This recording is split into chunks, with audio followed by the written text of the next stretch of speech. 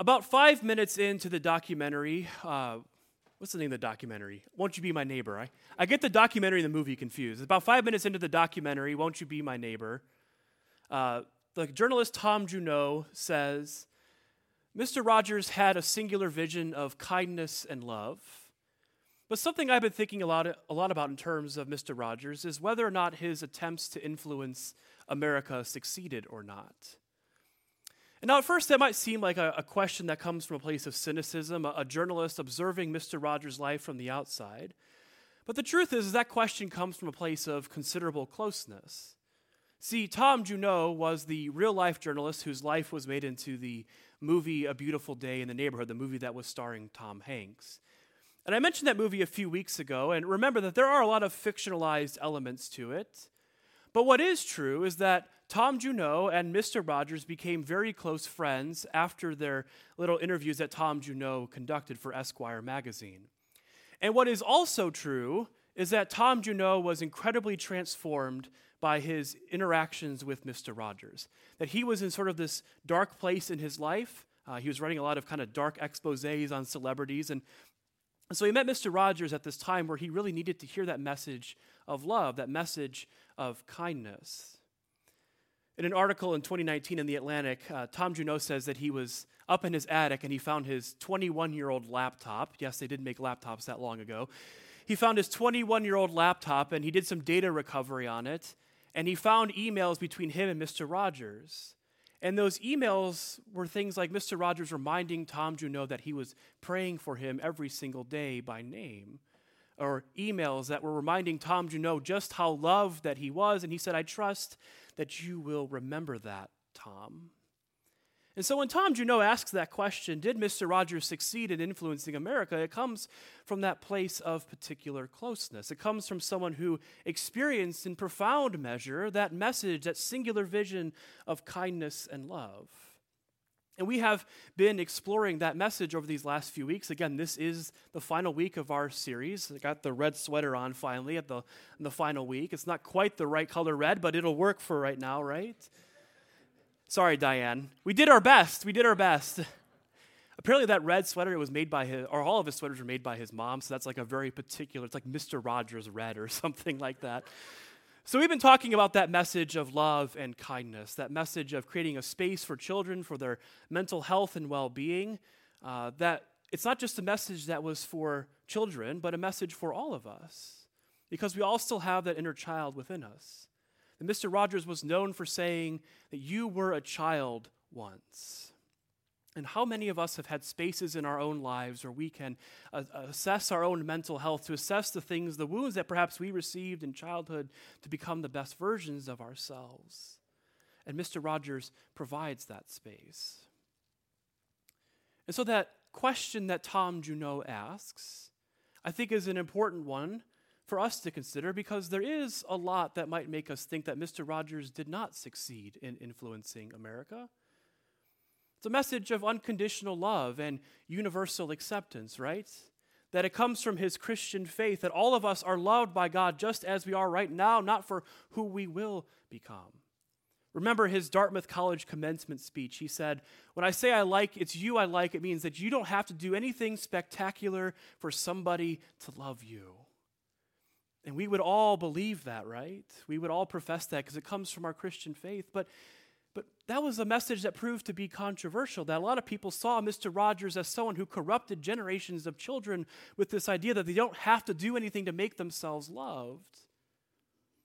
But what I wish that his critics would understand is that it's really hard for any of us to be successful in life unless we have our most basic of needs met. And what is more basic than love? Than the ability to know that we are loved and the ability to give love. And so we live with this idea of conditional love, that we are only as good as what we can produce and what we can do.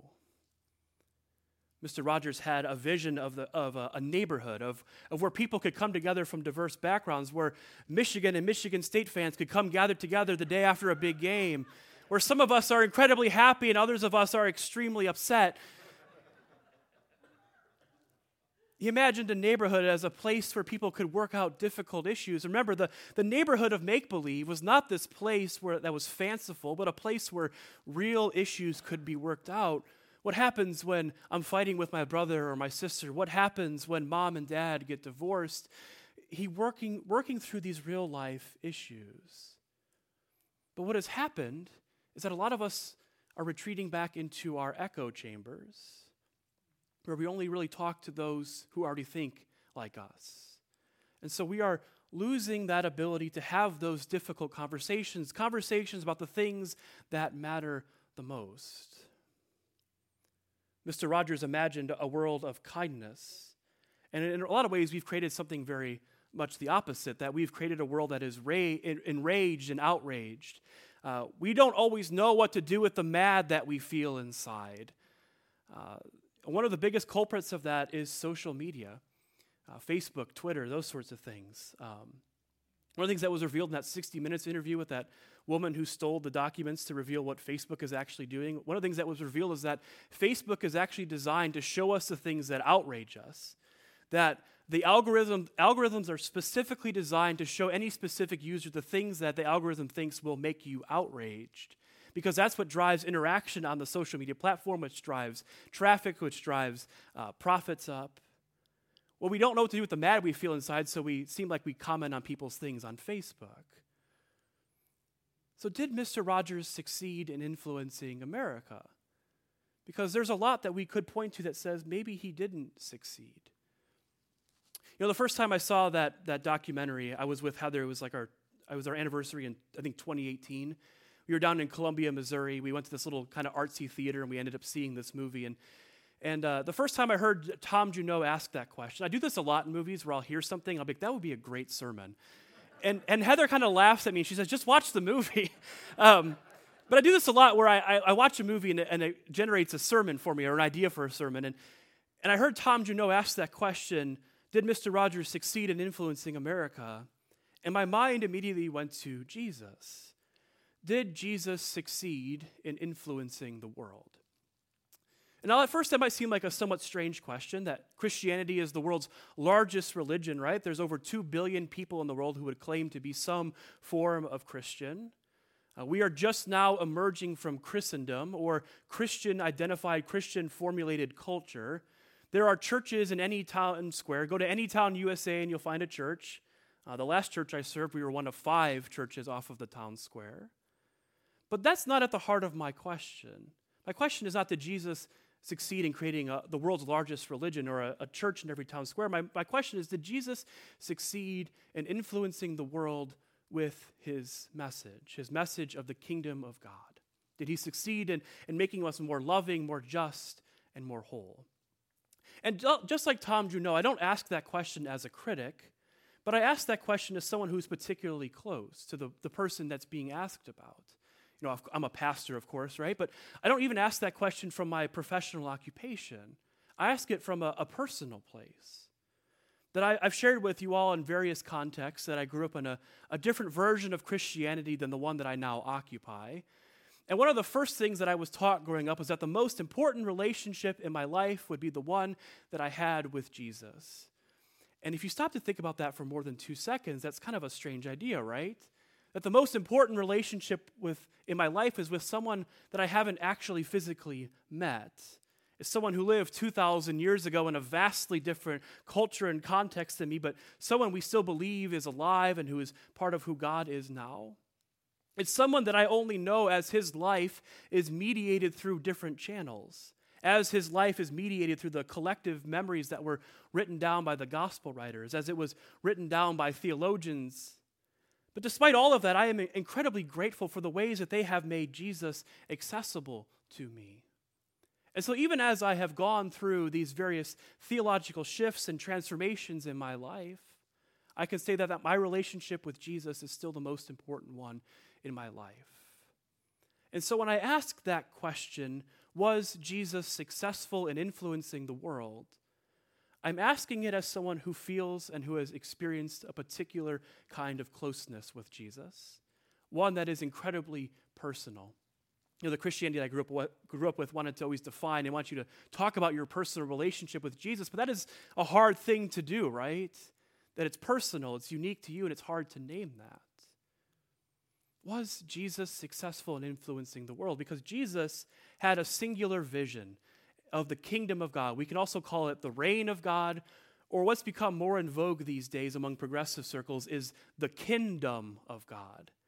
And I'll confess, I sort of like that idea of the kingdom of God, especially in this conversation about Mr. Rogers. It gives this idea of less hierarchy, this kind of neighborhood feel, like we're in the neighborhood of God's concern.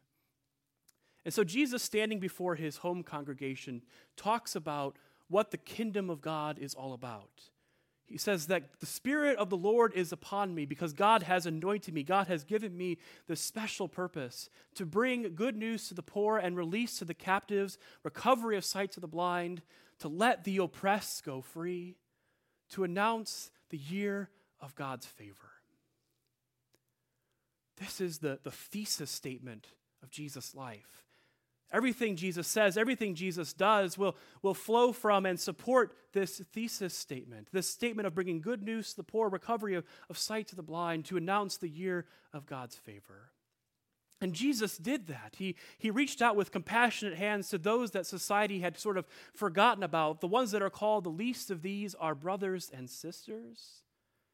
As a rabbi in Roman-occupied Palestine, he upset the status quo, the powers that be, both religious and political. Jesus lived out that message of the kingdom of God. But was Jesus successful in influencing the world? Because I'll be honest with you, there are times I'm not sure that Jesus was successful at influencing people who call themselves Christians. I'm not always sure that he's done that, because sometimes I feel closer to people who have a different faith than me than I do to those who would profess to be Christians. So did Jesus succeed in making us more loving, more just, more compassionate to the poor? Did he succeed in helping us to see that the year of God's favor has indeed arrived? Tom Junot was asked in an interview why he thinks Mr. Rogers has had this sort of renaissance, why there's so much renewed interest in Mr. Rogers' life almost 20 years after his death. And he says that he thinks that it comes from a place of need. That as we look around at our celebrities, our icons, our authority figures, so many of them lack love and kindness. And so Mr. Rogers shows us, I think, what we all desire. That he asks us not only what kind of person am I, but what kind of people are we becoming? That he challenges us. That Tom Junot says that it's easier to remember Mr. Rogers as a nice man rather than a demanding one. And what he meant by that was that he thought in his context that Mr. Rogers didn't want to just be nice to him, but he wanted something from him. He wanted him to know, first of all, that he was loved, that Tom Junot was loved unconditionally. But then the hope, I think, beyond that is that Mr. Rogers hoped that we would be people who are shaping our lives around love and neighborliness and kindness, that we would create our own little neighborhoods in the world that could bring the sorts of healing to the world that are so desperately needed. That all he was looking for, Tom Junot said, was for somebody to step up. At the very beginning of this series, a few of us were in the back in the sound booth discussing who is Mr. Rogers for this generation? And my initial knee-jerk kind of reaction was, well, there isn't a Mr. Rogers for this generation. He was unique and one of a kind. But I think I might change my answer now. Who is Mr. Rogers for this generation? I think that it can be each and every one of us. That we just need to step up. We need to be people who step up for love and kindness, for neighborliness. Was Mr. Rogers successful? Yes. Every time in a world filled with conditional love and hatred, we stand up for love, unconditional love, universal acceptance, to let people know that they are loved just as they are, then I think Mr. Rogers has succeeded. Mr. Rogers succeeds every time in a world where we are retreating back into our echo chambers and a world full of outrage. Instead, we stand up for kindness. I think Mr. Rogers succeeds in those moments. The world will always be imperfect, And I think that we will always be asking that question about the figures who show us a new way of life, about Mr. Rogers, about Jesus, about others. Were they successful? And all that means to me is that is an opportunity for all of us to step up. It is an opportunity for us to step up with love and kindness and to make those messages successful, to continue to build the neighborhood of God's concern. Was Jesus successful? Yes. Every time we bring good news to the poor, not just to their immediate needs, but also for the systems that keep them poor. Every time we bring release to the captives and recovery of sight to the blind, every time we announce the year of God's favor, Jesus was successful. Every time that we step up, that message is successful. And that is what we are doing here today. That we are making our pledges for the upcoming year, and we are stepping up and committing to building this little neighborhood in God's kingdom. We are stepping up to build a little neighborhood that brings love and grace and wholeness and justice to other places in the world.